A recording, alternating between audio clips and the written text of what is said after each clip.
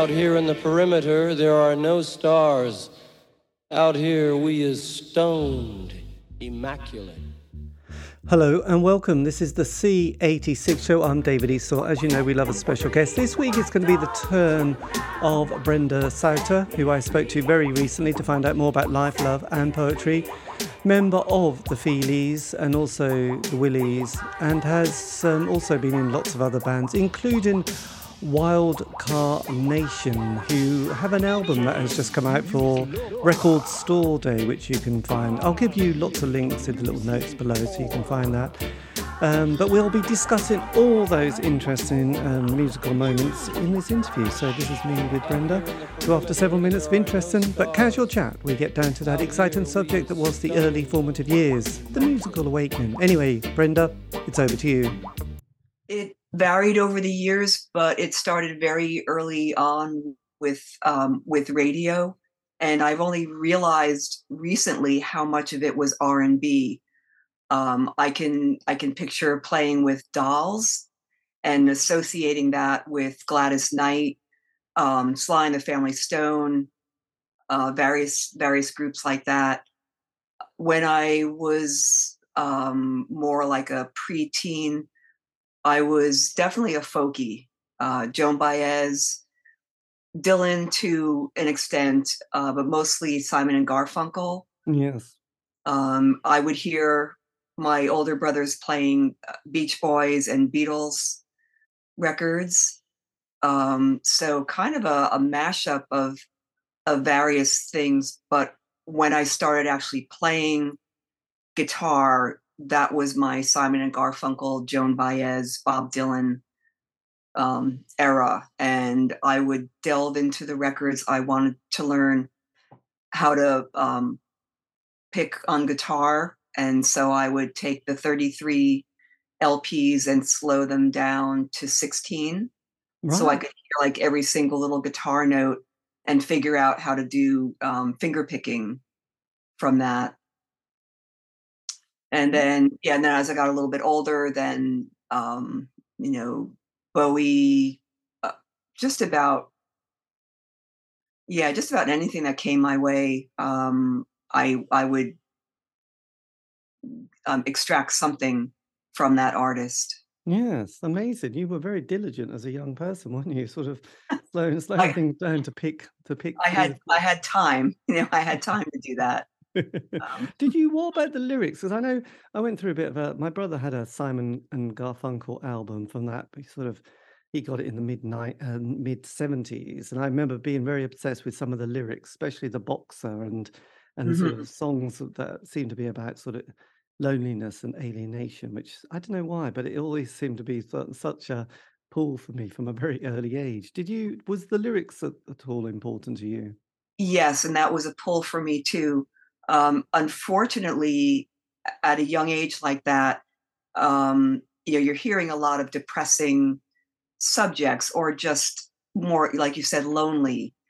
And so when you start to latch on to that, what I don't know to this day is, did those lyrics, did those sounds make me feel more depressed? Or would I have been feeling depressed or lonely anyway? And that's why they appealed to me. Yes. I don't know, but it did. Listening to the records would bring inspiration, but it would also bring that feeling of loneliness.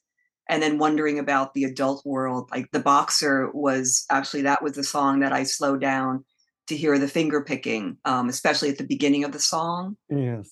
And then you can hear it, throughout. And, it's about, it's a pretty dark song and hookers and, and there you are, like 12 years old, the whores on 7th Avenue, and like just singing it, but not questioning it too much, and then realizing, oh, okay, this is kind of adult stuff. And yes, I'm singing about it. I remember there was that one, I am a rock, I am an island, and yes, those lyrics. But actually, the one of the albums that I know I was very young, because my parents we came from the countryside in East Anglia in the UK, and I think that from their generation, they were that post. Well, they were young children during the Second World War, but when they got married, they were the generation that never borrowed money, which was a kind of a big thing for working class people. And so I think when they got married in the 50s, they sold all their possessions, including records and record players. So they, looking back, you can't believe how little people had then, but that was just what Mhm. normal was. So a record player appeared in the 70s, early 70s in our bungalow.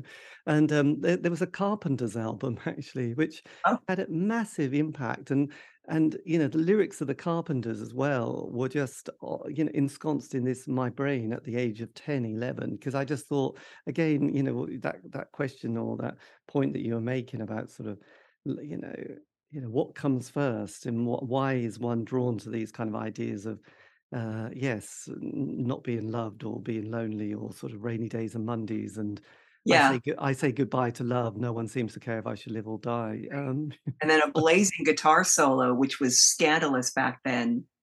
Were you Yes. aware of the controversy of that guitar solo in Goodbye to Love? No, I did not Oh, know that. yeah. Carpenter's fans were up in arms about, because I guess there were a lot of fans who were into the mellow sound. And then in comes this blazing guitar solo, and people were very upset about it. Listening back to it, it all blends together. I mean, back then I never questioned it. I just was like, oh wow, here's a guitar solo. Yes. It's kind of No, cool. I'll have to look. Yeah. It's interesting because there's been two books quite recently about Karen Carpenter that have been written. So, it's nice that the Carpenters, I know there was that album in the early 90s, which had, people like Sonic Youth and Shonen Knife and the Cranberries doing sort of versions of the Carpenters songs, Mhm. in their way, which I thought was quite a nice touch, really, because the bands that I loved as I got older were Joy Division and the Smiths. And I always thought, well, of course, if you like the Carpenters and Simon and Garfunkel, of course you're going to like these other Of bands. course, yeah. So, Yeah, no, I went the same route. Yeah, Joy Division. Poly Rock was I loved Poly Rock when I was, and still do. Bruce Woolley, that was like early 20s. yes, Poly Rock, oh, I think they were produced by Eno. I could be wrong. Eno or one of his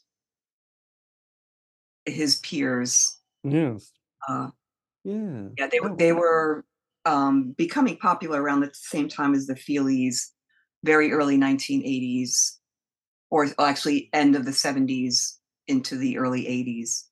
Yeah, they're worth checking out. Poly Yeah, Rock. Polly Rock, my God. Yes. So did you come from a musical family? What were your parents kind of had an influence on your life? Did they steer you in any direction or sort of encourage you in any way? There was music within the extended family. I actually had a great aunt um, who was an opera singer, and she was rising up in the ranks of I believe it was the New York Opera, or the Metropolitan Opera, right in Manhattan, and that was that was during World War II, and she gave up her career. She made um, a covenant, I guess you could say, with God, that if her brothers, she had four brothers who were in the service, if they came back safe, she would give up her singing and go into nursing. And they all came back unscathed, well, physically unscathed. Yes. And she gave up her opera career and became a nurse. And I didn't know that about her until years later. She was touring with Victor Mature, who was an actor, famous actor, or at least in the States back then. So they would do radio programs. They would travel Yes. the country and go do various radio shows. And she gave that up. I have an aunt, not a great aunt, who's a music teacher, now retired. I took violin lessons from her for a little bit. There was a friend of the family who gave piano and accordion lessons. So when it came to my family, not the extended family, we were all given music lessons. So for my brothers, it was accordion. For me, it was piano. And so that started us on the journey. Then there was band in middle school and high school. Oh, you take up an instrument and play. In the fifth grade, though, that was when I started taking um, guitar lessons. So my school teacher was offering guitar lessons, and I asked my parents, and they obviously said yes. Got a cheap guitar, and I started with guitar lessons, and that was mostly folk songs. You want to talk about depressing songs? They were a lot of what I was taught was well, the I wish there was a better term for it, but I haven't found it yet.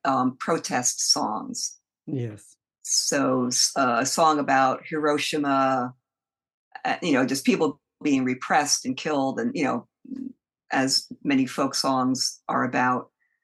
I don't think that went beyond a year or two, and then I just started figuring it out for myself. Um, Yeah. Did you ever listen to, was it Angie by Davy Graham, who did that amazing acoustic, like a 2-minute acoustic bit of guitar, which Bert Yance, covered as well a few decades later. That was just the most extraordinary, mesmerizing piece of guitar, which I think, he was a folk musician, Davy Graham, and yes, the British folk tradition was quite something, really. mhm. There was always about mining incidents and accidents and Okay. shipping disasters. It was them. They were very Yes. depressing, Yeah. and the Long Black Veil and Oh, songs like that. yes. Yep. Yep. That was one of them. Yeah. Oh, they were such sad. And a Bee Gees song. The mining disaster. Yeah, yeah. That was. I loved the Bee Gees actually when I was growing up. Was it 1963 or something? It was a punchy title, was it 1963? Mining disaster. God, they're very Pacific on their titles, weren't they? Yeah, Mhm. I had a love of folk music and British folk music and that kind of tradition and sort of Northumbrian pipes that, people like Catherine Tickell, who's still going, picked up, and that tradition and that British, Richard Thompson as well, who Yeah. came along as well with Fairport Convention and Sandy Airport. Denny, Yeah. and who knows where the time goes. I mean, God, if you want to get depressed. Oh yeah. So But what it's gorgeous. Listen became a favorite. I mean, that was one song that I would just play over and over and over again. yes. And I know John Peel loved, Richard and Linda Thompson, "I Want to See the Bright Lights Tonight," with a great song called "Meet Me on the Ledge," which was always very, interesting and poignant. And, yes, we can bath in that world, can't we? Mhm. So easily. Yes. So as the 70s progressed and we we we loved our folk music, how did punk sort of, did that play quite an impact on your life? Yes, and that would have been so after high school, I went to art school. I guess would you say that's secondary or but college level art school, and yeah, just listening to the radio, continuing to listen to the radio a lot, but now listening to FM and the alternative stations. In the '60s, early '70s, it would have been mostly AM, and then the FM stations, the college stations started to become more and more accessible, or maybe I was just more aware of them. I'm not really sure if they were actually more accessible. Hearing the Police, um, I'm going to blank on a number of the names, but yeah, definitely hearing this different type of sound, and just knowing that there was this wave, like the British invasion was happening, and yeah, I definitely got swept up in that. Uh, Yes. I guess it's the British invasion Mark II, wasn't it, really, with the mhm. punk period? Yeah, because we had the Police, which, obviously we had Sting and Andy, on guitar, and, one of the Copeland brothers. Yes. Yes, I know there's 3 of them, aren't there? Miles was the Mhm. the businessman. Stuart, I think that was the drummer, wasn't it? And Stuart they had Copeland. They had Yeah. a brother who was a sort of booking agent, I think, in America. But yeah, so but then did you sort of also love bands like Magazine and Public Image Limited and that kind of bass sound of people like Jar Wobble and, was it Adamson who was in Magazine who had the particular Harry with Howard Devoto who did, you know, various songs. I just wonder how the bass guitar sort of became your instrument. I did see PIL live, but a lot of the bands just scared me. If they were too punk, I was just not. I don't know. I wasn't pulled that far into the punk scene. I did see Patti Smith. She kind of scared me, but I was fascinated by her and her sound, and also her freedom of just saying whatever she wanted. The poet in her. Yeah, so it's sort of watching her rise, and then she crossed over into the top 40. I took up the bass out of necessity. I mean, over the years, like when I was younger, of course, I heard the bass. Most specifically, I would say the Beatles. But at a young age, I wasn't saying like, "Wow, listen to those McCartney riffs." It was just part of the song. But I was in the late 70s. I was continuing to play in groups. We were mostly folk. One particular group was folk and also West Coast USA. So, um, like Walter Egan, um, some of the sort of offshoots of Fleetwood Mac. I mean, USA Fleetwood Mac, not. I know Fleetwood Mac originated in Britain, but there was a sort of West Coast sound that Yes. was becoming, like the Eagles, that was becoming bigger. But anyway, in this group, we had 3 or 4 guitars, no bass player, and an occasional drummer. And this one drummer joined, and then he left shortly after that because he just didn't want to be in a group that was all guitars. And it was a wise choice of his. So I decided to take up the bass out of necessity. But then the group ended up basically dissolving before I even really started to learn how to play bass. So I decided to just take lessons. There was a really cool music shop right in my town, and I started taking lessons. I just wanted to learn the right technique and just get some sort of a foothold. Yes. And I think I took lessons for about 6 months, and then the teacher said, "Go out and find a band."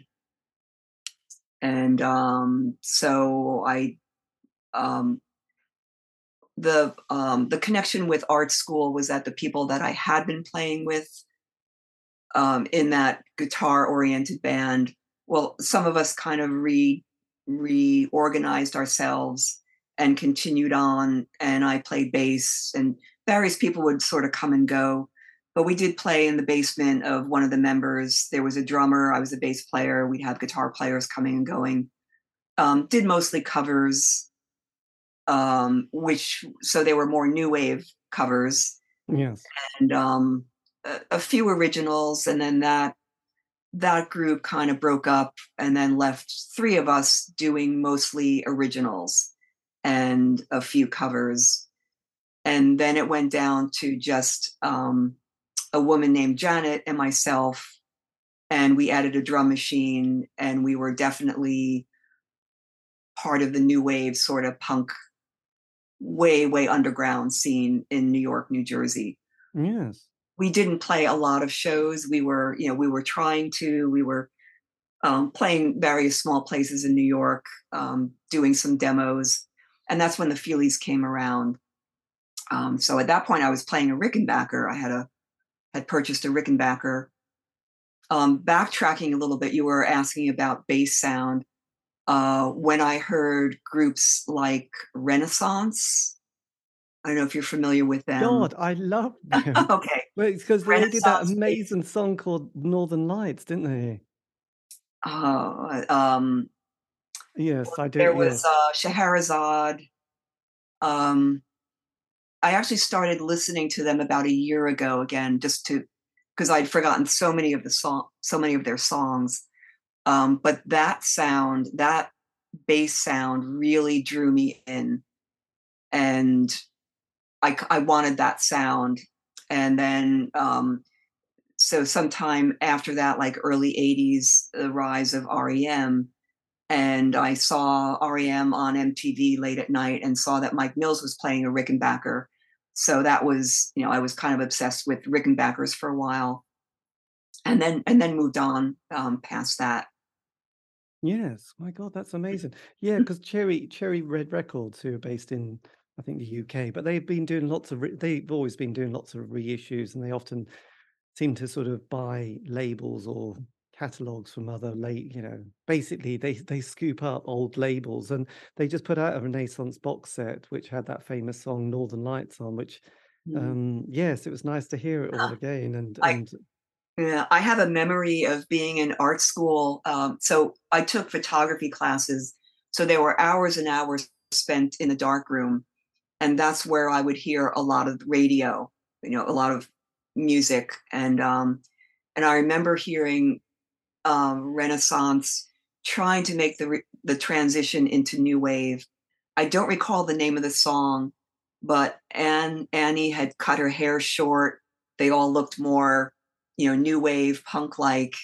They had gotten rid of their gauze and their more flowing outfits, and it just it didn't resonate with me. And I thought, oh, they've changed, but I changed too. But it was, yeah, I moved on past them. yes, I But know. but now, like I said, a year or so ago, got back into listening to them for a Yeah. while.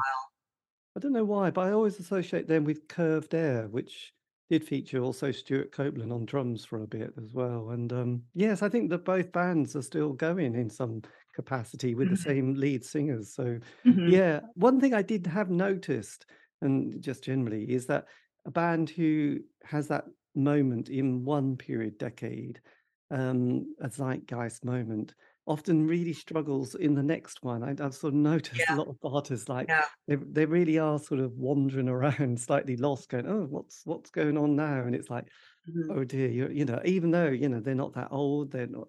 And I suppose one of the artists was, I mentioned right at the beginning, David Bowie. I mean, obviously he did his 60s stuff, which was pretty forgettable, let's face it. But his 70s stuff, fantastic. His 80s stuff, David, you're.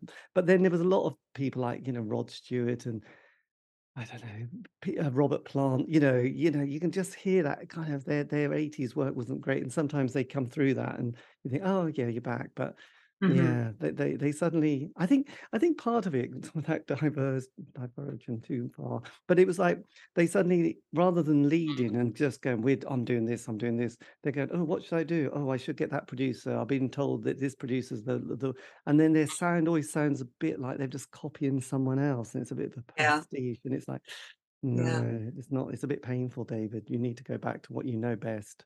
Mhm. Anyway, that's my theory. But yes, interesting. The bass came along. I think the same happened with Lemmy from Motorhead. He was playing rhythm guitar in various Rock and Vickers in the 60s, and then he went into Hawkwind on the bass, and then went into Motorhead. And I think the bass is one of those ones that people can embrace in a slightly accidental way, can't they? Yes, yes. And generally, I mean, it was one of the best decisions I ever made in my life because there are so many guitar players. There's just so much more competition. Yes. But I was just lucky enough to kind of stumble into the scene where there was not a current bass player, and so the Tripes, the Willies, Young Woo, all this the Helden band scene, um, all were in need of a bass player. So by joining one band, I ended up joining several bands, and then um, the Willies became the Feelies. That's sort of that's a longer story, but um, so that's how I came to play in the Feelies. Yes. So how did what year was that when you sort of joined the band? That was around 1983. The first held in New Jersey band that I saw was the Tripes. Very, very underground, but there have been releases of the Tripes, some compilations that have come out. Michael Stipe, in an article back in the 80s, when asked about his favorite current bands, named the Tripes. The Tripes put out an EP.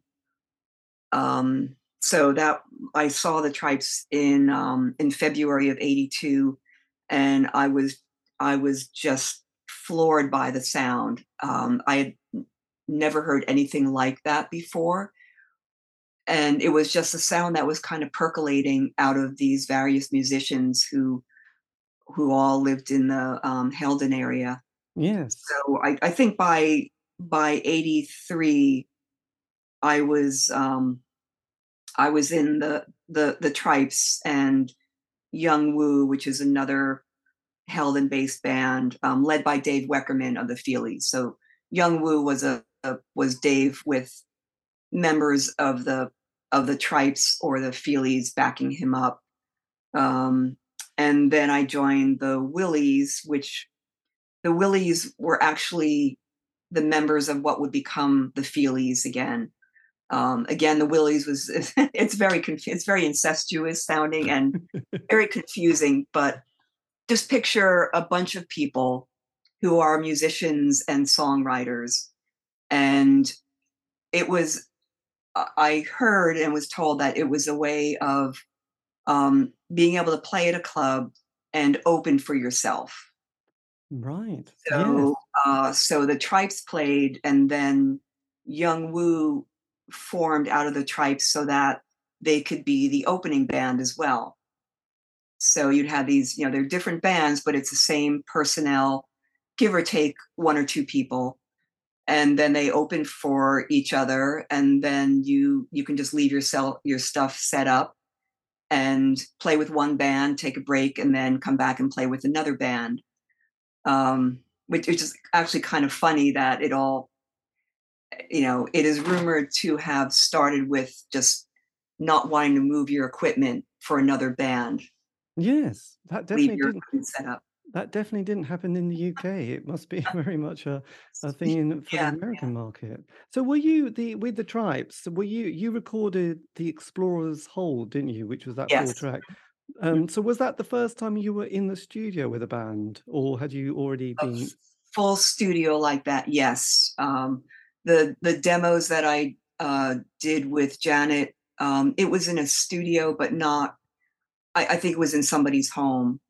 But this was an actual, professional studio, Mixolydian, which was in Boonton, New Jersey. Yes. My God, that And that's is. where the Feelies subsequently recorded, while Carnation recorded there. A lot of the New Jersey bands used Mixolydian rather than go into New York City, which was more expensive, and just um, just the emotional draining of going in and out of the city, dealing with parking and whatever else. Whereas we could just go a few towns away, maybe a half an hour drive, and be at a studio where you had the whole building, and you could park, you could leave your equipment set up. It was much less taxing on us, and it also had Yes. good sound. Yeah. And was it? I mean, it does sound like you had an amazing community of people here. Did it feel very Yes. supportive at that stage? Did you feel like everybody was kind of going in the right direction or the same direction at least? Yeah, it became a big family. With musicians, you can you can become like a family. I guess there are bands where it's more work, and maybe they dislike each other and they all flee to their different families or friends afterwards. But they were friends and still are, friends and musicians all rolled together, and yeah, it just becomes like family. Yes. Yeah.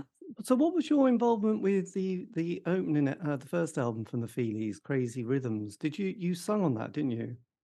No, that was before my time. I heard about the Feelies in art school, but I had never actually seen them.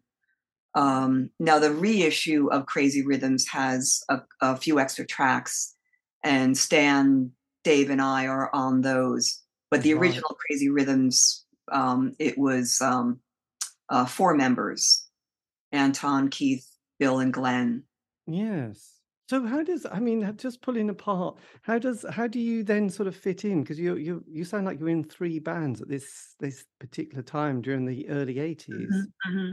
So were you just Yeah, literally, slipping from one line up to another? exactly. It started with the Tripes, and then I don't recall who asked me, but someone asked me, would I be interested in joining Young Woo? And so, of course, I said, sure. It's, pretty much the same people.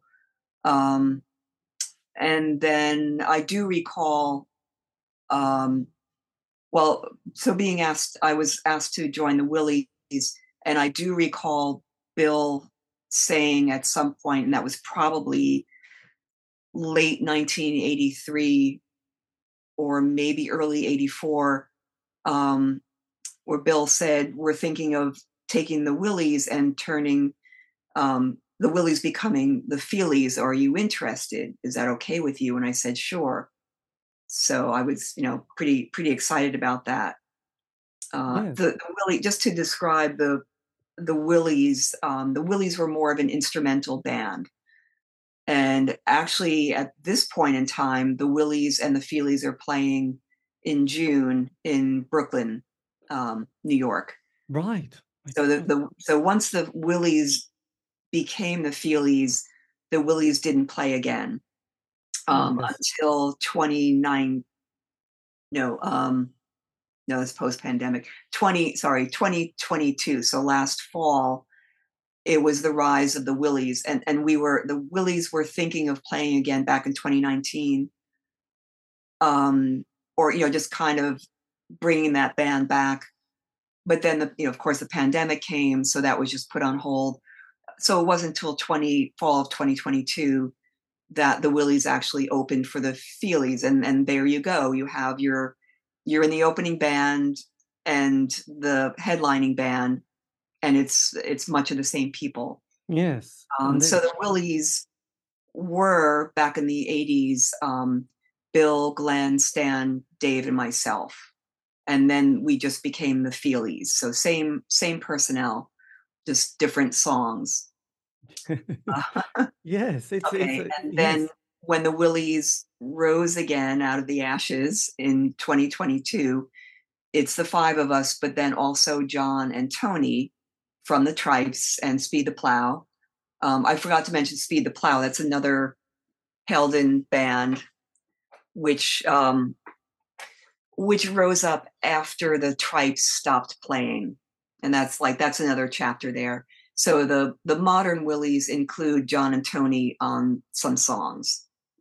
Yes, my God, that is Yeah, just yes. you do. There's a guy called Pete. Is it Pete Frame? He used to do the family tree of bands, and Hmm. it's kind of interesting. This kind of, I think he would really have trouble with your section. Yes, Yours because has they'd have extra. to, yeah, come out from each other, but then kind of go back in, and Yes, I yeah, I know don't that would you'd have some sort of wibbly wobbly time machine to sort of cope with this one, couldn't you? That was amazing. Did you always play with virtually the same drummer? Is that Stan who was the drum? yes, So yeah, did you and Stan sort of lock together in and create quite a good rhythm section for whatever band you were in at this stage? yeah. Stan is a fantastic drummer. My what I left out before about learning the bass, I would go out to clubs and just watch what the bass player and the drummer did, and I would also listen to records. So I did a lot of listening to Fleetwood Mac, because there was something about the Mick Fleetwood, John McVie. John McVie Yeah. magic that just really appealed to me. And so I was listening from the perspective of, okay, what is happening on the bass, what is happening in the drum kit, and then I just started to realize, oh, it's mostly between the kick drum and the bass, and sometimes the bass is weaving around, sort of dancing around the kick drum, and sometimes it's striking exactly the same as the bass drum. So I just really went down a rabbit hole of figuring out what works and what doesn't work. And then that just kind of like that went, um, I just absorbed that. And that's what I became, a very reactionary to what the drum was doing, almost too much, because I now realize that I stopped that sort of weaving around, like focusing on melody, because there's certainly like I to my ears now, hearing them live, it could be a different thing, but listening to recordings of the Beatles, I don't hear McCartney and Ringo um hitting together like Fleetwood and McVie. I hear something different there, more like Paul McCartney's just kind of weaving around. Ringo's very steady but loose. Mm. They're not they're not locked in together. Now, people might debate that, but to my ears, that's not quite locking in. It's magic, but it's not like the Fleetwood Mac sound. Um, so I know that like whatever Stan was doing, I would just be like trying to do the same thing. And I would say it wasn't until years later that I realized, no, I should be trying to do something a little different. I should try to weave around a little bit more and not play the bass note every time he plays the kick drum. Right. Yes, this is So true. it's like it's definitely a rabbit hole, and you can just get so caught up in it. Did you But did you yeah. I was going to say, did you come across Andy Rourke, who was the Smiths bass player? And I just wondered if you'd sort of also was kind of interested in the kind of the sound, the melody that those two created for, Morrissey and Marr. Because obviously, the Smiths came along in '83, and Yeah. that was quite a moment in the UK indie charts. Hmm. I would say that that didn't influence me, but I would love to listen retrospectively and just focus on that, listening to it. But no, it's I think I would have been focusing more on like REM, Right. more Oh Athens. yes, on their it's the IRS period when they started, wasn't it? Really, that's with Miles Copeland. There you go. I know he keeps popping up, doesn't he? But yeah, Mhm. so with the Feelies, the first though album you did with them was The Good Earth. This was the one that Yes. you were. This was so you'd been in the Willies and the Tripes, and Hmm. then this was the band. So when you went to the studio, had you been rehearsing for quite a time and had those songs all ready and raring to go? We had been playing for, yeah, a few years. Again, we started out in the early '80s. Um, after the initial Feelies weren't playing anymore, we did start out as the Willies. So some of the Willies material went on to become material on the Good Earth. So some jam sessions did become songs, and actually, Slipping was a song that dates back to the Crazy Rhythms era, or shortly after that. So, Yes. so Slipping had been around for several years before getting onto the Good Earth in 1986. So yeah, from 1982 through '86, there were some songs that were now 4 years old, and there were some that were pretty new. Yes. Because in the UK, I mean, I know we had a lot of different scenes and tribes, I suppose, like goth and New Paisley and psycho rockabilly and anarcho punk. And then kind of 83 to 87 was definitely the indie years in my Mhm. brain. Anyway, that was the years of the Smiths, Yes, yeah. basically.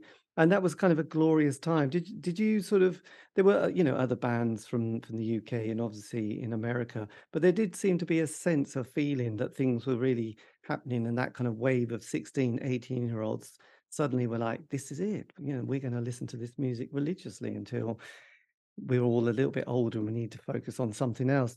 Were you sort of picking up on that kind of scene that was happening? I would say, yeah. I mean, there were a lot of bands, now what we would call indie bands right now. Back then, I think you were labeled as alternative, and basically that was because this is what the college radio stations were playing. The commercial stations weren't playing this type of music until, say, REM crossed over. I mean, prior to that, Patti Smith had was able to cross over.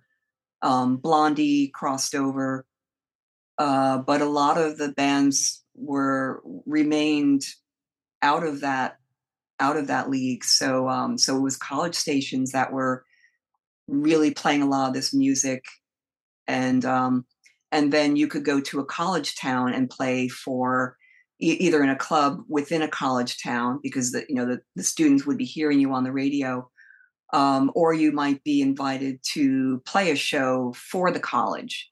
Yes. Colleges had budgets for having shows and entertainment. Um, and yeah, you'd see other bands playing the same circuit. There were a lot of smaller clubs, 500 people or less, throughout the United States. It seemed like a very, vibrant scene. Yeah. And there was a definitely, because now remembering it, there were people like Green on Red and They Might Be Giants. There was those, Yes. Yeah. I mean, I know we had those kind of hardcore bands from LA and sort of bands like Husker Du from Minneapolis, but there was kind of a lot of there was a bit of that New Paisley scene, I suppose, coming through, which was Yeah. based, Rain based Parade. yes, at three Parade was the o'clock. Yeah, and so, but love track. those kind of, I suppose you would call it college radio, and They Might Be Giants certainly had that kind of quirky sound, didn't they? Well, lyrics. Yes. Yeah. Yeah, yeah. So that was quite good. Did you tour Europe and the UK at that stage, or were you still just in America? We did tour Europe, mostly the mainland, and did very well. So the first time we played over there extensively was 1986, the fall of 1986. The original Feelies had played, I believe, just the UK, just briefly a couple shows, and then probably because of Stiff, Oh yes. and then went back to the States. I don't believe they played the mainland. Um, so in '86, we basically left our day jobs in the fall.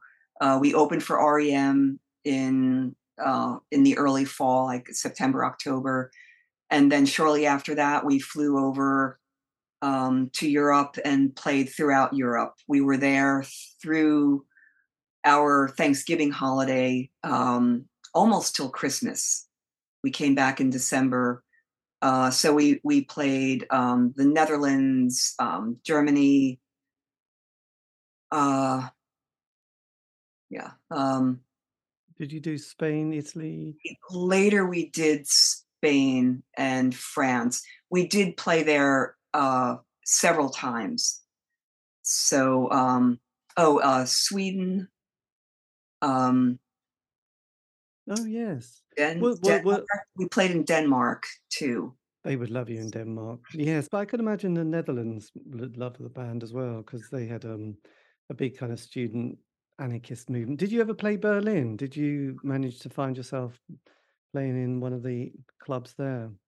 While Carnation did actually. Um, Yes. uh, I don't recall. I should have Looked dug it up up. one of our itineraries. I don't think we played in Berlin. Uh, No. I Well, know. Were REM promoted? Was it Life's Rich pageant they were doing at that stage, or was it Green? God, I can't remember.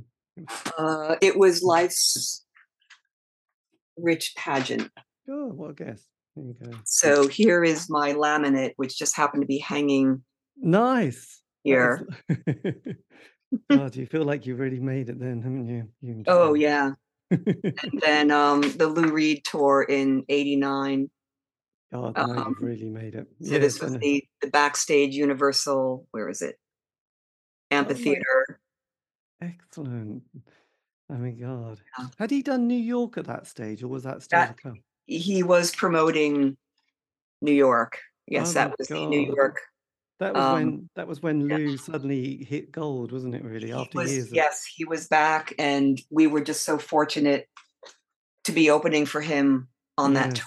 I mean, we went from New York to the West Coast, and getting back to Europe, Lou had asked if we would be interested in opening for him in Italy, and we didn't.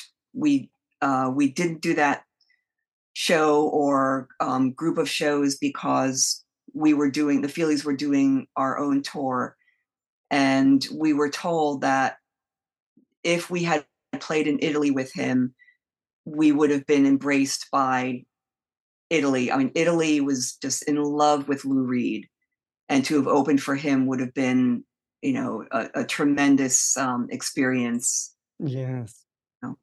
It's interesting because there's quite a few bands, artists who did their thing in the 80s, and they're doing a few bits now or recently, and it's like certain countries will really love them. They think, well, no one's going to buy this record, but I've got a big fan base in Italy or Spain, and so why not? Yeah, we should keep playing there. Yeah. So it's a bit like, yes. Yeah. So like I said, there were subsequent tours, and we did play in Spain and France, as well as Germany, Netherlands, Belgium. I forgot to mention Belgium before. Yes, there you go. That's where Melvin Gaye went to recoup, didn't he, in the early 80s and find himself again. So there you go. Belgium's always going to be famous for something. Anyway, look, so when you were as we were trucking through the 80s, which was 86, 87, best years of music, but then 88, you bring out your next album with the Feelies, which is Only Life at this stage. What was the atmosphere like with the band at this period? That period, we were now signed to A&M. We had our original record company was Coyote Records, based in Hoboken. Coyote put out the Tripes, the Explorer's Hold, and the Good Earth, and then now that was the age of smaller record companies being bought out by larger record companies.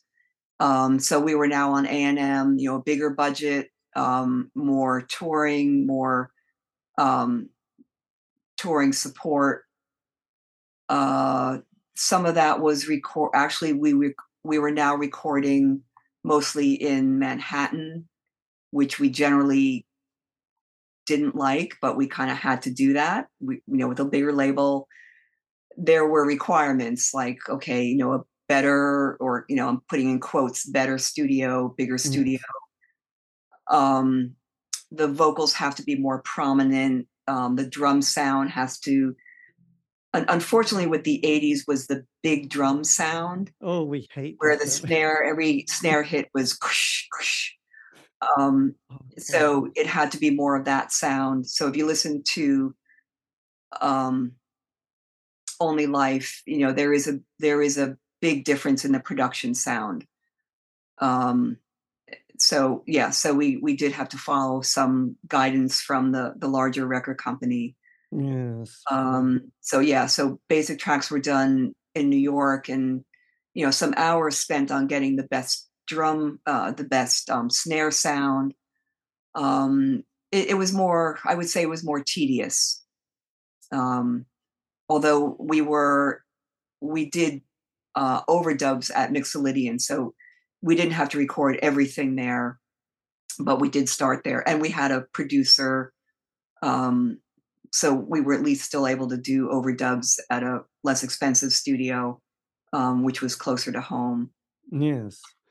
Yeah, guys. I did an interview, I think he's in New York, Martin BC Studios. That was sort of where a lot of the bands like Butthole Surfers, that kind of New York kind of slightly art scene would all go and hang out at. Oh, the Swans. I think that's where they Okay, recorded this various this things. was the power station. Oh my God, that's where Duran would go, wouldn't they? There And were very yeah, there were celebrities, oh, so and so's here, so and so's there. Um, wow. You yeah. must have you must have blown a massive budget in your Oh, finance. yeah. And then, how do you recoup it?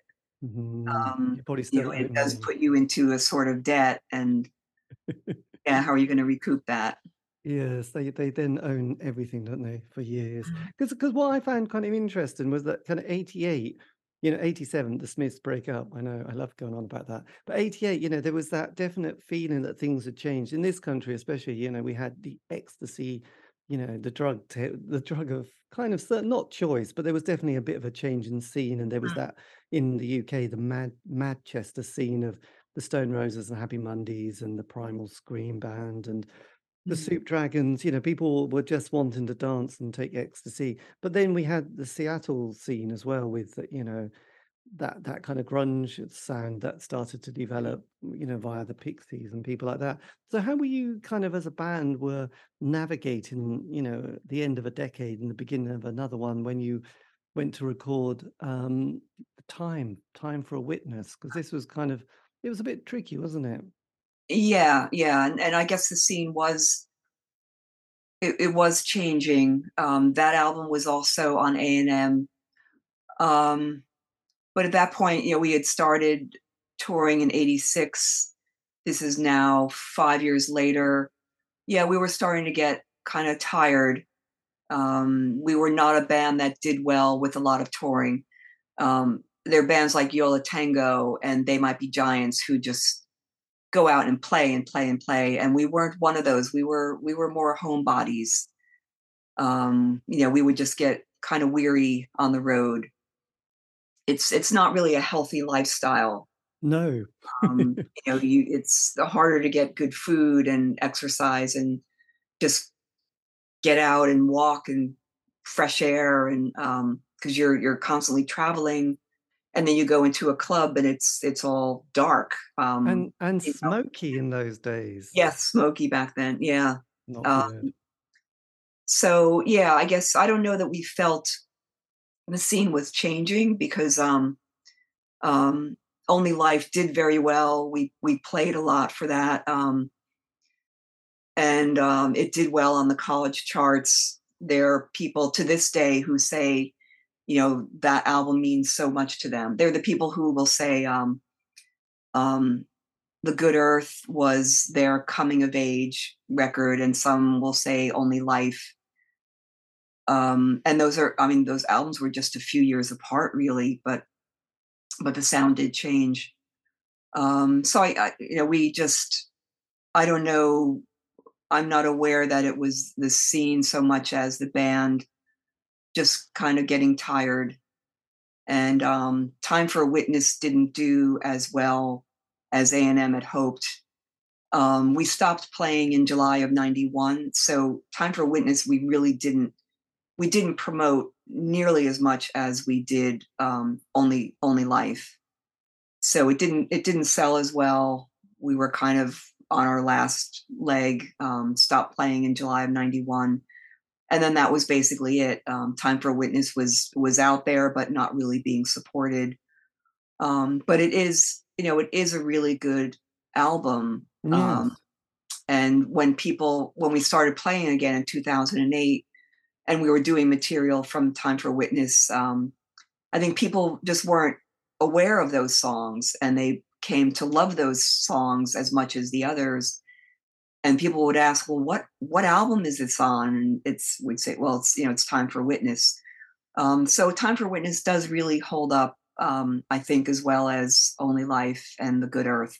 It's just that Yes. it hadn't been given as much of a chance back when it was released. Yeah. I noticed that, there's a kind of a 5-year kind of chapter for this kind of for Yeah, music, yeah. that it's kind of because you get that next wave of 16, 18-year-olds who come along and they kind of want their band and they don't want some band that's been around for a bit. They want to discover Mhm. that new sort of outfit and get that new single and feel like they're discovered what it was in my day. And you've discovered it and you're the only one who knows about it and you're always a Uh-huh, bit yeah. disappointed. And somehow, yeah, it's interesting because quite a few people like the Primitives and the Mighty Lemon Drops. Oh, I yeah. was kind of like, why did you break up? And it's like, well, actually, no one was interested in us, not even Mhm. the people who were a few years before. Because I suppose they were also, those fans were thinking, actually, I need to do other things and get focused on something else. And that next wave of 18, 16, 18-year-olds are like, oh, I want to discover the new band. And it is tricky for an artist, isn't it? I must admit, I didn't Yeah, realize. yeah. It's a Yeah. fickle world. It's a It so is, yeah. it's a very so what yes, but then your next, musical, and I think this is it, is Wild Carnation, isn't it? Is Mhm. this Yes. so they're kind of the world of the Feelies, the Willies tribe. That's kind of all put to one side, and then it's For Wild Carnation. for me, yeah, Glenn and Dave moved on to form Wake Ulu. Stan joined Luna, the Galaxy 500, post Yes. Galaxy 500. Um, oh, I just lost my train of thought. Oh, so Speed the Plow had been playing. Um, so Speed the Plow rose up out of the Tribes not playing anymore. The Tribes weren't able to play as much because the Feelies were now going more full time. And so the non Feelies members of the Tribes formed a new group called Speed the Plow. So Speed the Plow started putting out albums, and Speed the Plow continued. So for me personally, yeah, there were no bands, no Helden based bands for me to join. So I was just I took a part time job in Hoboken, and I was meeting people. I was still going to Maxwell's from time to time. I did meet up with a woman who was a singer songwriter. So we had a duo for a while. We didn't play out a lot, but we worked on demos. So that was the next project, which lasted for maybe a year. She had a very nice voice, very talented, um, very unusual. Different time signatures, um, and so I was in that group. It was called Eva Luna, and then in March of '92 was when I met um, Chris and then Rich, who so the three of us would then form Wild Carnation. Uh, Yes. so it was a chance meeting at a Yola Tango show in Hoboken at Maxwell's in March of '92. Chris, by the way, Chris O'Donovan, the drummer in Wild Carnation, was a student of Stan Demeski from the Feelies, a drum student. Right. And kind of like my life, Stan told Chris, go out and find a band. So he and Rich Barnes from Wild Carnation got together, and so they were guitar and drums, and they were auditioning or playing with different people trying to get a band together. They formed a band called Wow and Flutter, who did some recordings. They played the New York, New Jersey music scene, club scene. And then Wow and Flutter sort of dissolved in February of '92. And so then Chris, and so I ran into Chris at Maxwell's a month later, March of '92, and he went back to his car and gave me a demo tape, which was basically Rich's compositions on guitar, just to see if I'd be interested in maybe playing bass with them. And it took me a couple of weeks to listen to it because I didn't have a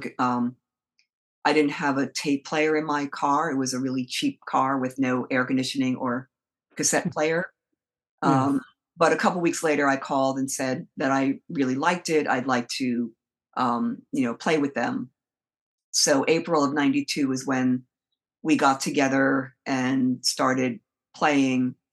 And so I don't recall. It's kind of funny looking back now because I don't recall if anyone said to me, "Hey, write some lyrics and come up with a melody to put over these instrumentals," or whether it was like my coming along to someone like Leo Kottke or Michael Chapman Mm. and just dumping lyrics on top of it, because we could have just remained an instrumental band, kind of like Love Tractor, but we didn't. I started writing lyrics and coming up with melodies to put over these these kind of lush guitar instrumentals. So '92 was the beginning of Wild Carnation, and by October 1992, we played our first show at Maxwell's, opening for the Bats. Oh, wow. So From that New was a Zealand. huge moment of getting back on the scene and playing and opening, being just lucky enough to open for the Bats. Wow. The bats. God, the chills, the bats. I mean, it's Mhm. just all part of Yeah, it. love them, love them. Flying Nun Records. God, they were Mhm. brilliant. Yes. And then you were in the studio doing Dodger Blue, weren't you, on Delmore recordings? Yeah, well, actually, we started working on demos because we knew, it's just that natural progression. You form a band, you try to play out, you try to put out an album. So we started working on demos with our own reel-to-reel machine, a rather nice Tascam, and so demoed everything. And then Mark Lynn of Delmore Records heard us in, I believe it was Wetlands, a club in New York. Really liked the band. He approached us, and then we put out a single. So using those demos, the demo recordings themselves, and I guess they must have been, mastered to a certain degree. Yes. Put out a single of Dodger Blue with the flip side of The Lights Are On, But No One's Home.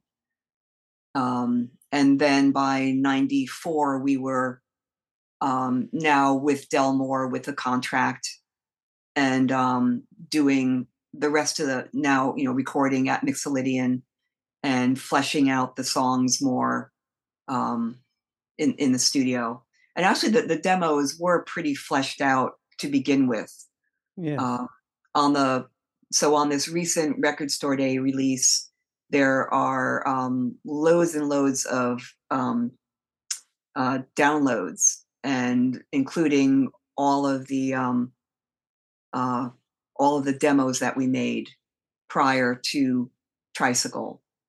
Yes. My God, So, that's and they're yes. they're pretty. I listened to them for the first time in years and thought they sounded pretty good. That we didn't, aside from putting organ parts down or keyboard parts, most of what you hear on Tricycle is already there on the demos. Yes. I mean, yeah, I mean the sound of that album, it sounds amazing. I mean, the vocals, the melody, I mean that sort of the sonic kind of quality you brought to it. You must Thank you. did you sort of feel at the time that you'd sort of stumbled into quite a interesting band at this time, or formed being part of an interesting band? Yeah, yeah, and it was very different for me to not be just playing bass, but also singing and contributing to the songwriting. I mean, I could basically say what I wanted, and also the melody was, it could just flow. Um,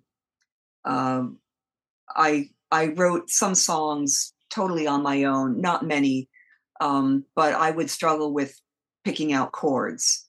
For me, so hearing these lush guitar parts, I could fairly easily hear melody, and then maybe a subject matter like this. Oh, this sounds like, being a child outside and running down a hill and playing, and or this sounds more sad, or this sounds like it could be, well, actually the jangly tune, some of the happy jangly tunes are they actually have their dark side. So um I guess I have to confess that I toyed with some darker issues like nuclear war, acid rain, World War II, but not dwelling on the darkness, but just kind of having a, I don't know,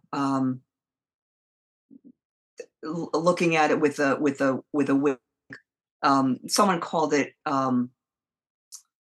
counter, um, counter something, counter meaning. Maybe it was counter meaning, Yes, where 'cause you're talking about something, but you're alluding to something else that's a bit darker. yes. But if you talk about nuclear war and meltdowns, and it's you can't listen to it. It's just, it sucks the life out of you. But if you have this happy sounding song and talk about the walls caving in a lighter, almost tongue in cheek way, then you can get away with it a little bit more. Yes, and also it can be a bit preachy, can't it, if it's a bit too, Yeah, kind of obvious, or, you feel like you're let's not have being. a nuclear war because everyone's going to die. You can't really say that. Uh, No, no, but and, you yes, it have your doesn't. way of getting your message across Yes, in a way that won't suck the soul out of somebody, where it won't put them into depression. It will give them hope, I guess. yeah. Yes, I know, it's a kind of it's a fine line, isn't it? So Mhm. with Record Store Day, you've got this as a release, haven't you? Well, it's just come Yes. out, actually. So was it a surprise when somebody approached you that they wanted to put this out, and then as a digital download, bring out a live album from 97? Yeah. Well, the way that this happened was that the Feelies played at a club in Woodstock, and in the audience was the owner of a record company called Pine Hill, which is located in New England, USA. And so on the Feelies merch table, you could buy Wild Carnation CDs. Um, uh, the original Tricycle and then Superbus were both CD only. We never put them out on vinyl. So he bought both and listened to them, and then shortly afterwards reached out to me and said he loved it, especially Tricycle. Could he put it out on vinyl? And so out of nowhere came this interest in re-releasing Tricycle. Uh, we thought we should contact Delmore Records, our original label, and just either get permission or just to say, hey, there's someone interested. We're planning on putting this out. And then Mark of Delmore countered with, well, I'd like to put it out. So, here's a CD that's been lying around for 28 years, maybe, Mm, 30 years. And now there are two record companies interested in it, which was just so bizarre, you know. yes. um, so we ultimately went with Delmore, mainly because, well, that was our original company. We should probably, put that out with Delmore. But Superbus is going to come out on Pine Hill in September of 2023. So that's currently being manufactured or queued up to be manufactured, and we should be getting test pressings any day now. God, So that's it's a happy ending. Each record company gets to put out a Wild Carnation album, and the timing and some extra footwork on Mark's part uh, we were able to be part of the Record Store Day release of April 2023. God, that's so good. Because Yeah. you've also got this live recording, don't you? Yes, Which is yeah. part So, of it. So well, do you? Carnation played in Germany in '97. Yes, at Hamburg. There Mhm. you go. Home where the Beatles did their apprenticeship. Did you yeah, so who had that recording? Who sort of had the tape for the live recording? That was done by the sound engineer at the club. So we were lucky enough that I don't know if it was a he or a she. I think it might have been a he, um, who recorded it and then gave us. And we don't even remember if it was a cassette or some kind of ADAT, or it's some of it's just lost to not being able to remember. But somehow we digitized those recordings, so we had the digitized versions, which we were able to send out and have them mastered. Uh, so some of it is just a blur. It's a mystery. What we brought back from Germany with us, but obviously it was something that we could transfer digitally Yes. and release. And it, He it was it was remastered as much as possible to extract or bring out more of the guitar sound, with a line recording, a line live recording.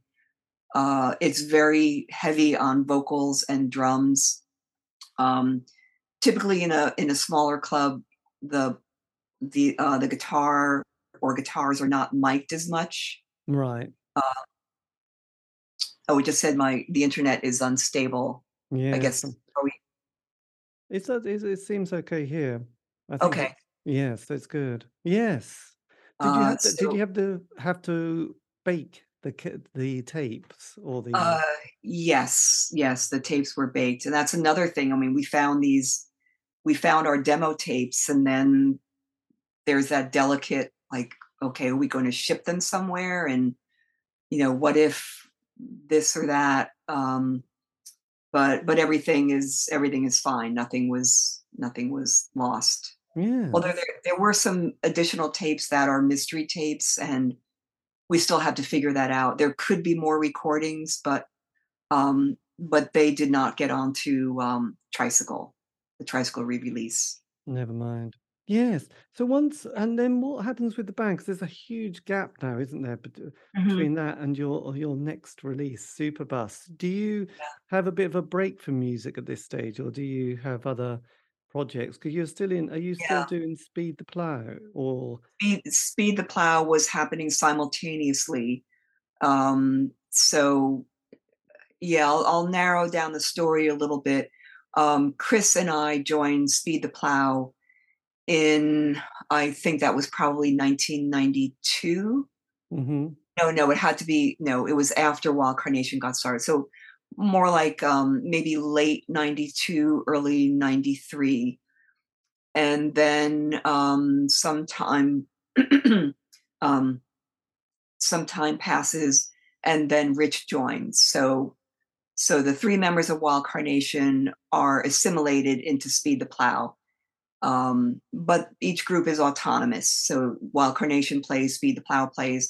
Sometimes we do shows together. There we go. With you open, it's great if you can be in your own opening band, and not have to, move the stage, the Yes. amps around. And then eventually, excuse me, while Carnation started playing more, so then Speed the Plow continued without us. So in 90, I believe it was 95, we went on the road opening for Mo Tucker. So that was New York out to Iowa, and then down towards the south, and then home.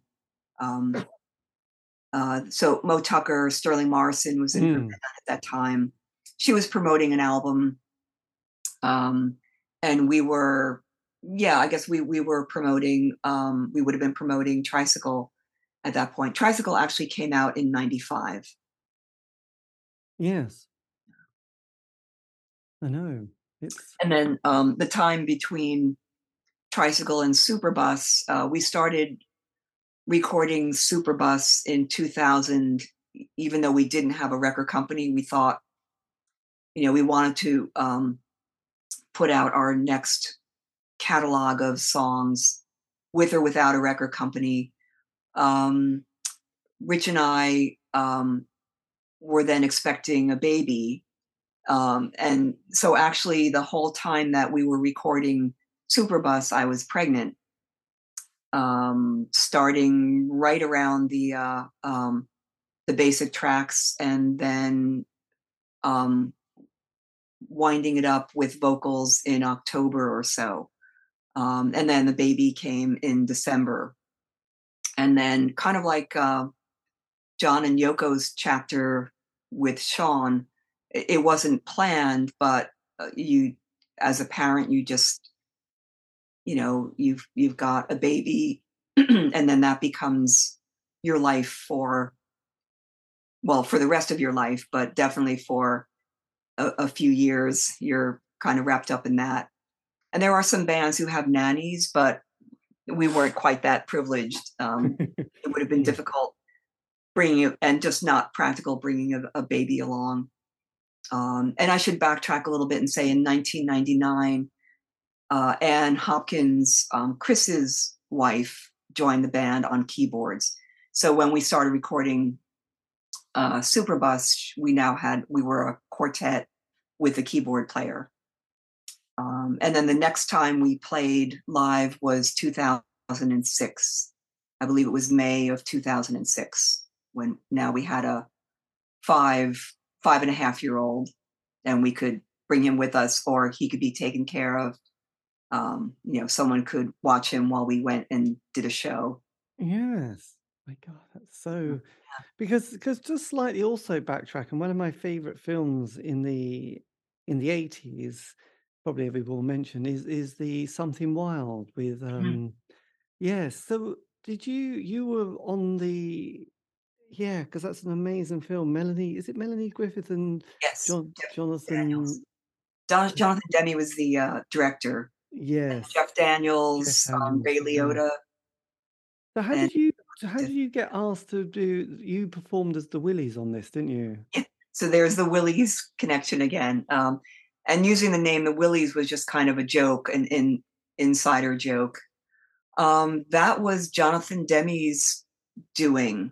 He was a big fan of the Feelies and had actually wanted to put out a documentary, which he would have called Night of the Living Feelies.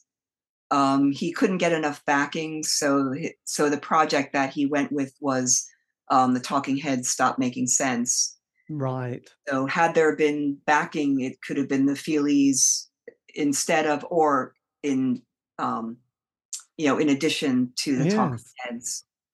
But that was, I'm just amazed at what a risk he took, because I didn't realize at the time, it wasn't until 2014 when we played a Jonathan Demme film festival in New York, that we realized what a risk he was taking with that whole Something Wild project. So he had been working, I forget which film company it was, and he wanted to start up his own production company. And so Something Wild was his pilot film. It was his first film on his own with his own production company on Orion Pictures. And so I think there were a lot of eyes on him, like, okay, what would he do with his own production company with this new film company? And yeah, so that, I think that film was very dear to his heart because it was his first kind of solo project. Yes. But to ask a band like the Feelies, who are, we're kind of, we're homebodies. We're not flashy. We go with what we feel. We're not trying to be something. We just want to play music and kind of do it our own way, in this kind of low key way. Um, and he asked us to play this part. Um, and he suggested, why don't you dress up really weird and flashy, and none of us did that. We didn't go for it. We just dressed up like ourselves. And it's sort of this irony. I mean, when you look at the scene, okay, it's a high school reunion scene, and we're the dance band, we're the kind of wedding band, Mm. and we just look kind of awkward and like we don't belong there, but in a way that works, because we look like we're probably desperate for a job. We're musicians. We kind of look like we could be unemployed musicians, and we're playing at this reunion because we desperately need the money. I think that's more of what we end up looking like, rather than some flashy Yes. band. If you watch other Jonathan Demme films, the bands who do cameo appearances, they're usually more flashy. They're dressed up. They look like they're in a movie, and we did not look like we were in a Hollywood movie. So that was totally Jonathan's kindness and enthusiasm that we ended up being in the film. Yes, that's amazing. That's great. So what was the song that is kind of featured in the film with you, Yeah, you know? that's Loveless Love. And Jonathan definitely had a vision that when the um, the antagonist shows up, that's Ray Liotta, um, who shows up at uh, sort of unannounced at the reunion and literally bumps into Melanie Griffith and Jeff Daniels. So he saw this as being the pivotal scene in the movie. It's sort of this kind of kinky, romping film, and then Ray Liotta shows up, and on the dance floor, the film just turns dark. It's very dark, And isn't it was it? his vision that in the middle of Loveless Love, um, where it sort of builds up, that was going to be the interaction of those three characters. So a lot was riding on the song "Loveless Love" and the dance scene, and like, so from our perspective, from the stage in this high school reunion scene, we could see them dancing on the floor and bumping into each other. It was filmed many times, different angles, different takes to get it just right. So again, that was Jonathan's vision. He saw Loveless Love as being this key Yeah. pivotal song in the movie. God, it was one of my fave films of that decade, that alongside, With Nell and I, Spinal Tap, Betty Blue, and such Mhm. movies. But I love that film so much. But yeah, Ray Liotta, I think that's Ray. I mean, he was so sinister. Yes, yes. And we would that scene was filmed down in Florida. They they found different locations for different scenes, and that one happened to be in Florida. And so we were all at a hotel, and we would be there would be a shuttle bus that would bring us to and from the set. And I think it might have been our first day going to film.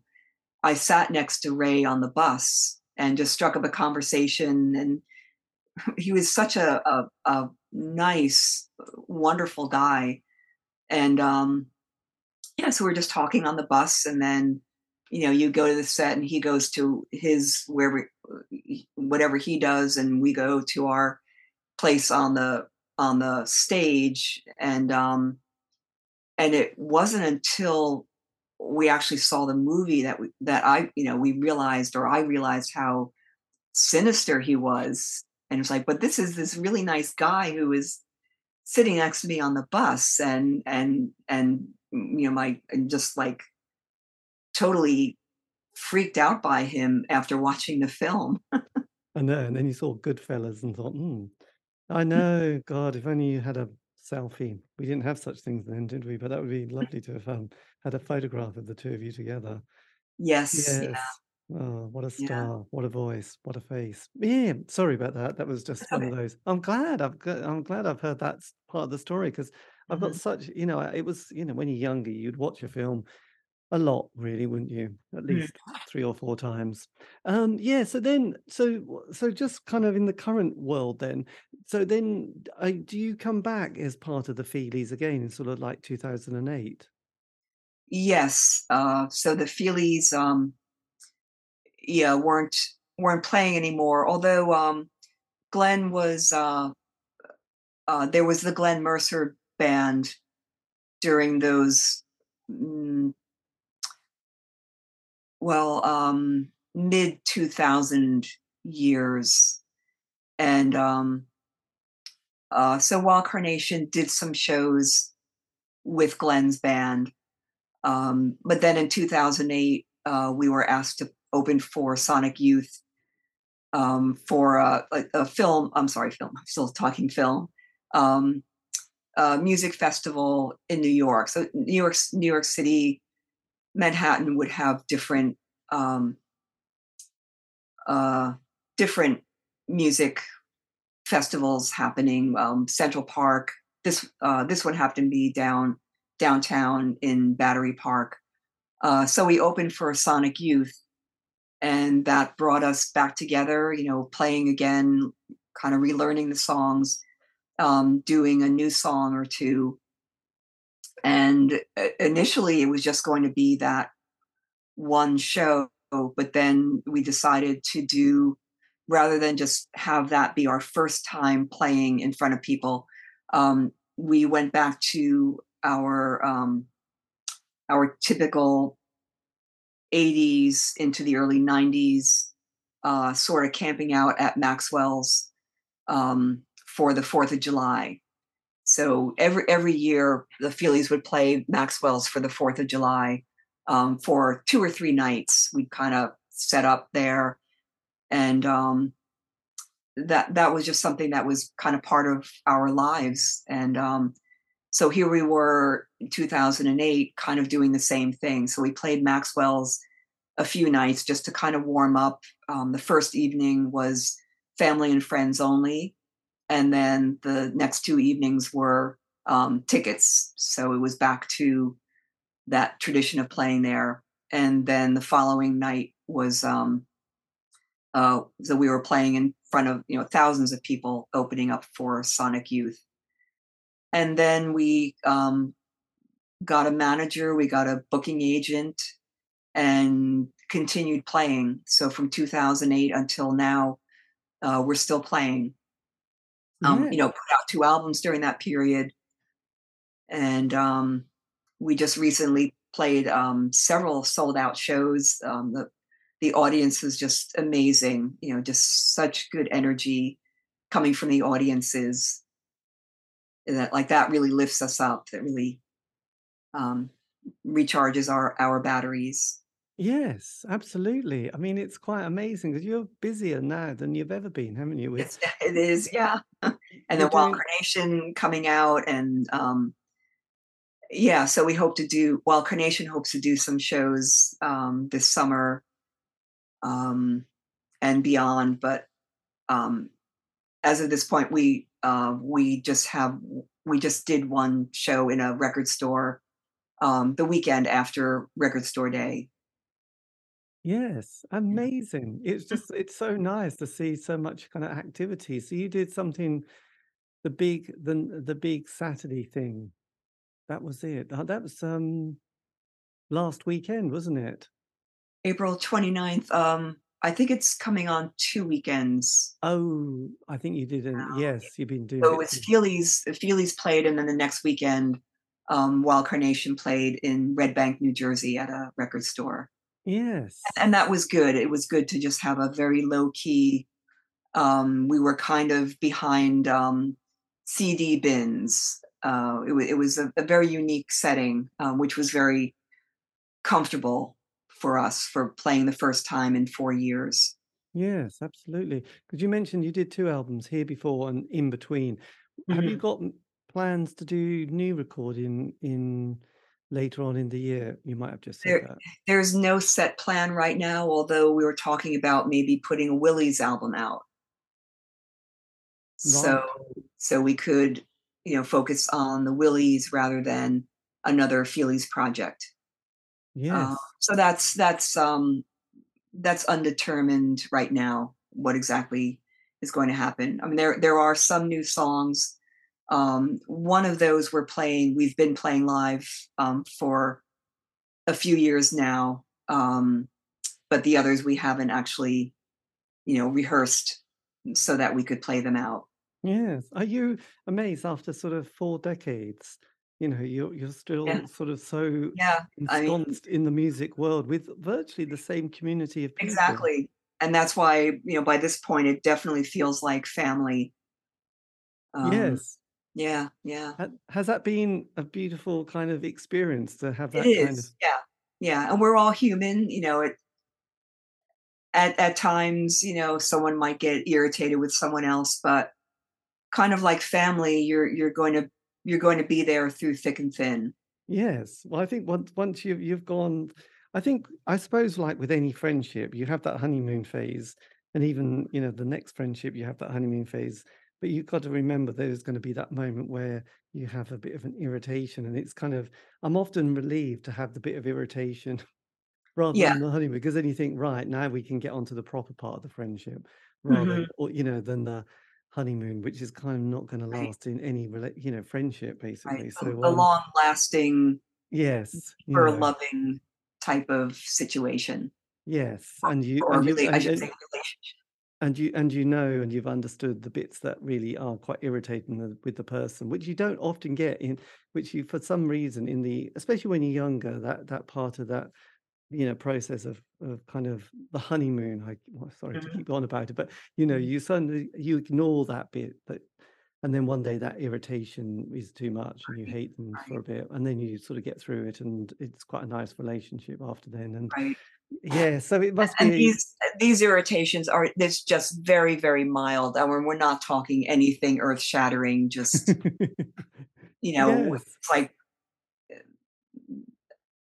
just very, very mild things where you just kind of laugh.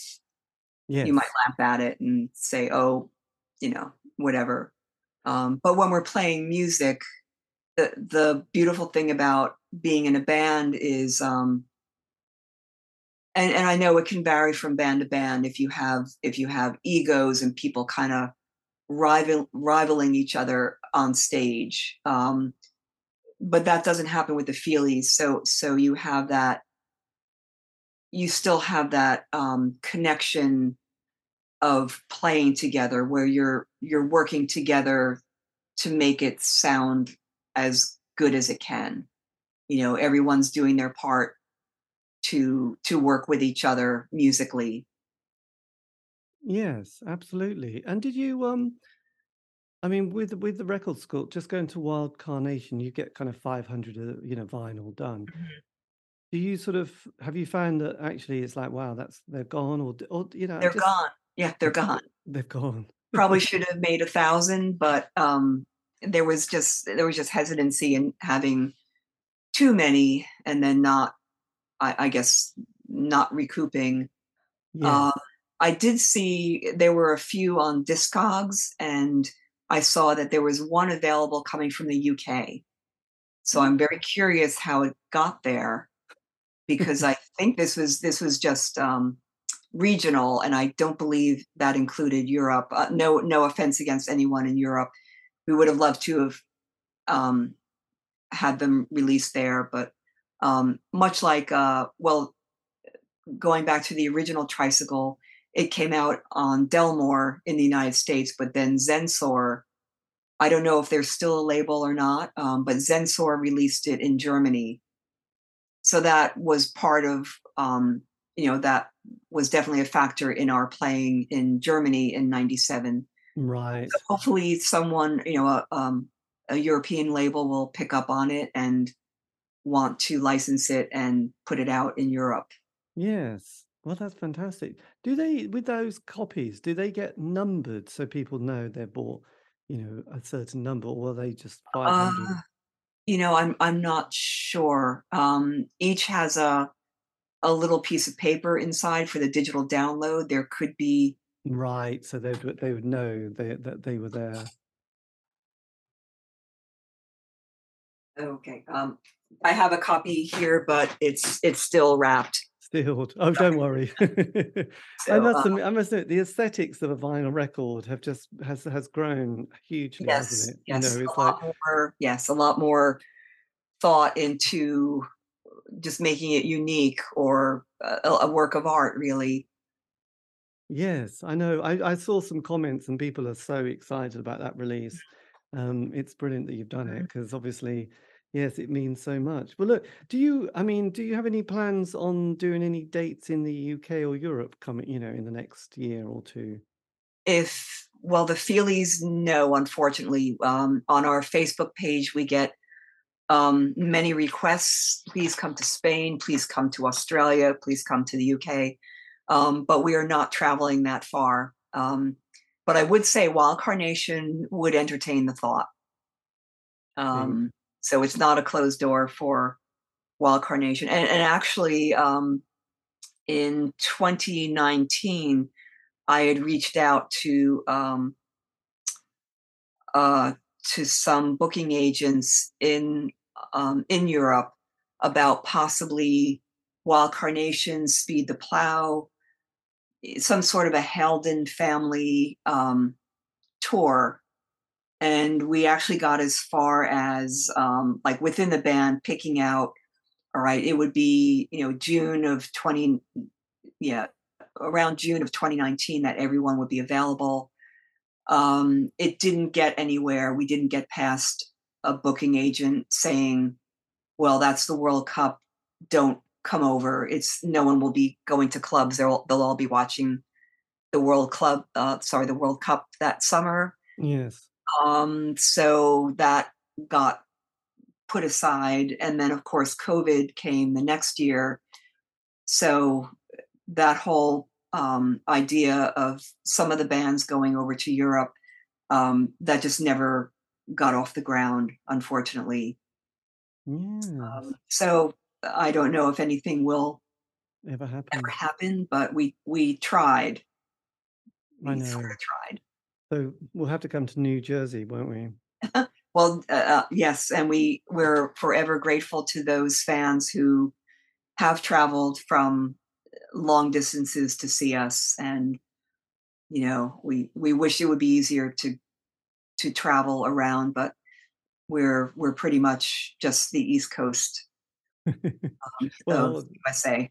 yes, well, it's brilliant. Well, look, thank you ever so much for this. This has been amazing. I'm so pleased. And Thank you so much. yeah, it's been And fantastic to hear the story. And yes, it's been sort of interesting unpicking your incredible sort of musical journey, really, well, which thank is you. it in Uh, bizarrely starts almost at the beginning, doesn't it? So mhm, yeah. there you go. Well, look, Can I thank you.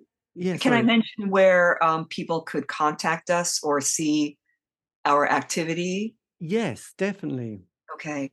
Um, so at this point, to purchase the downloads for those people listening, on the continent, or UK, or anywhere outside of the United States, um, they would go to delmorerecordings.com. So DELMORE recordings.com.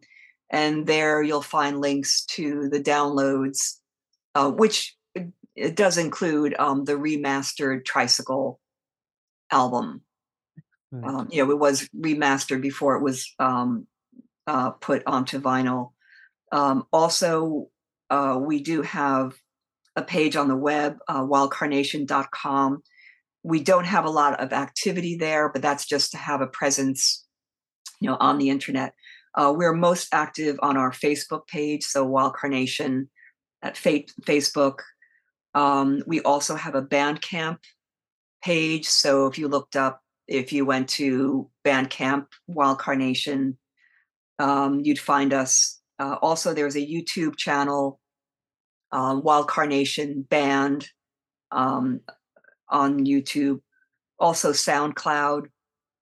Um, I when I do these interviews, I ask people to please not put these recent remasterings on YouTube. If you want to support the band, if you want to support music, please go to the delmorerecordings.com Bandcamp page and purchase from there. Yes. Because YouTube. If you just watch YouTube, the band is getting nothing from it, Yeah. and there are only 500 copies. Obviously, we're not millionaires. It takes the little bit of income we could be receiving, or at least paying for the cost of the album, to be reissued. You're basically taking away, um, recouping what we've and the record company has invested. Yes. And I was just looking at Delmore Recordings. You've also on the same label that they put out some Karen Dalton records. Yes, yes, and we recently started getting into Karen Dalton. Well, Delmore Recording Society has a lot of reissues of dead people, so we're one of the few still living Yes. artists. And it's she's amazing. She's Yes, yes, so I was floored by her voice, and just wow, she was kind of, on one hand retro, on the other hand ahead of her time. yeah, And I it's just know. unfortunate that her life just didn't end um, on a happy note. Was there a film about her recently that came out as well? There is a documentary. I'm not sure. I know we like Rich and I have her, uh, any films about her on a watch list.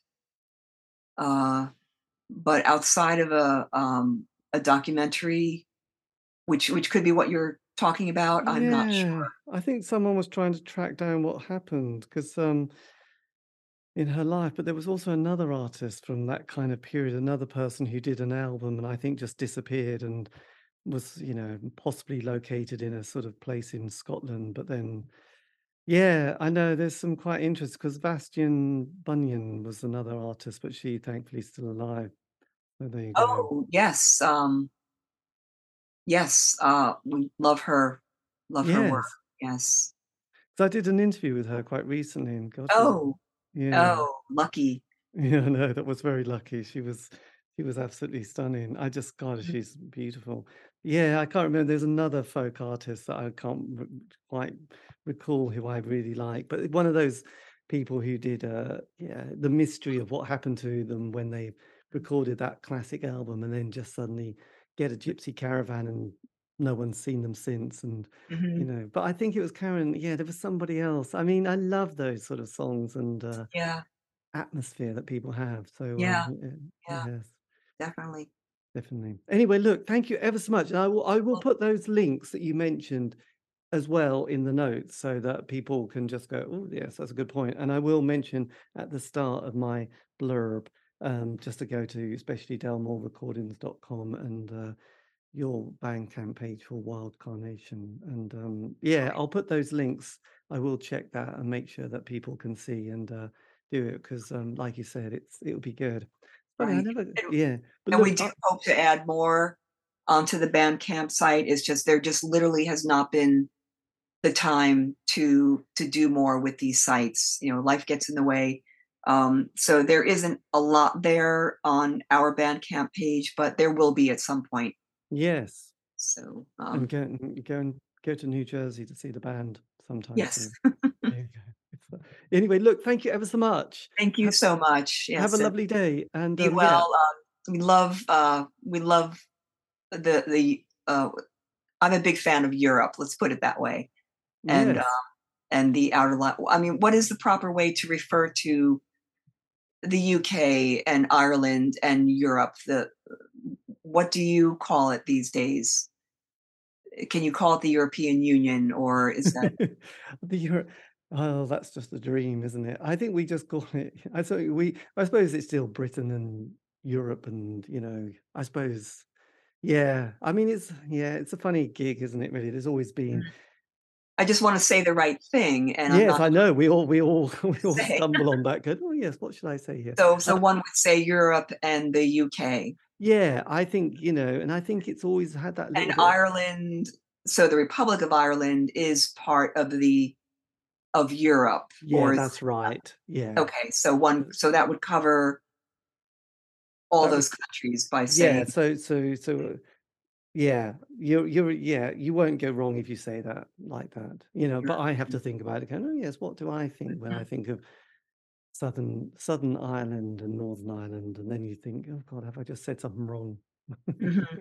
But yeah, that's generally it. Yeah, Southern Ireland, still part of Europe, I believe. Europe, and then the UK fudging around in a fudgy way. I mean, Mhm. sort of, yeah. I mean, God, it's been a bit of a mess, really, hasn't it? But there you go. That's. Well, the whole world at times is a mess, and we're But still trying to figure it all out. And some of yeah, us are trying to do the right thing, and I others know this is true. wreaking And havoc. anyway, look, thank you ever so much. This has been amazing. Have a great day, and I'll Thank keep you. in touch. And good luck with all the projects. Okay, thank you. Thank you so Cheers. much for reaching out. Bye-bye. Okay, bye Bye now. bye. And that was me in conversation with Brenda Sauter talking about her life in music, which you'll be able to find here, there, and everywhere. That's the Feelies. But like I said, Wild Carnation has an album that has just come out as part of Record Store Day, which I'll give you the link below. So you can go and get a copy, find a copy, download a copy, buy a copy. I don't know how these things work. Anyway, it's all going to make sense in the notes below. This has been the C86 Show, David East. So if you want to contact me, you can on Facebook, Twitter, Instagram. Just do C86 Show. Keep it positive and groovy, please. Life's too short. And also, all these interviews have been archived. Aren't you lucky? You can find those on Spotify, iTunes, Podbean. Just do C86 Show. It's all there and much more. Much, much more. Anyway, have a great week. Stay safe.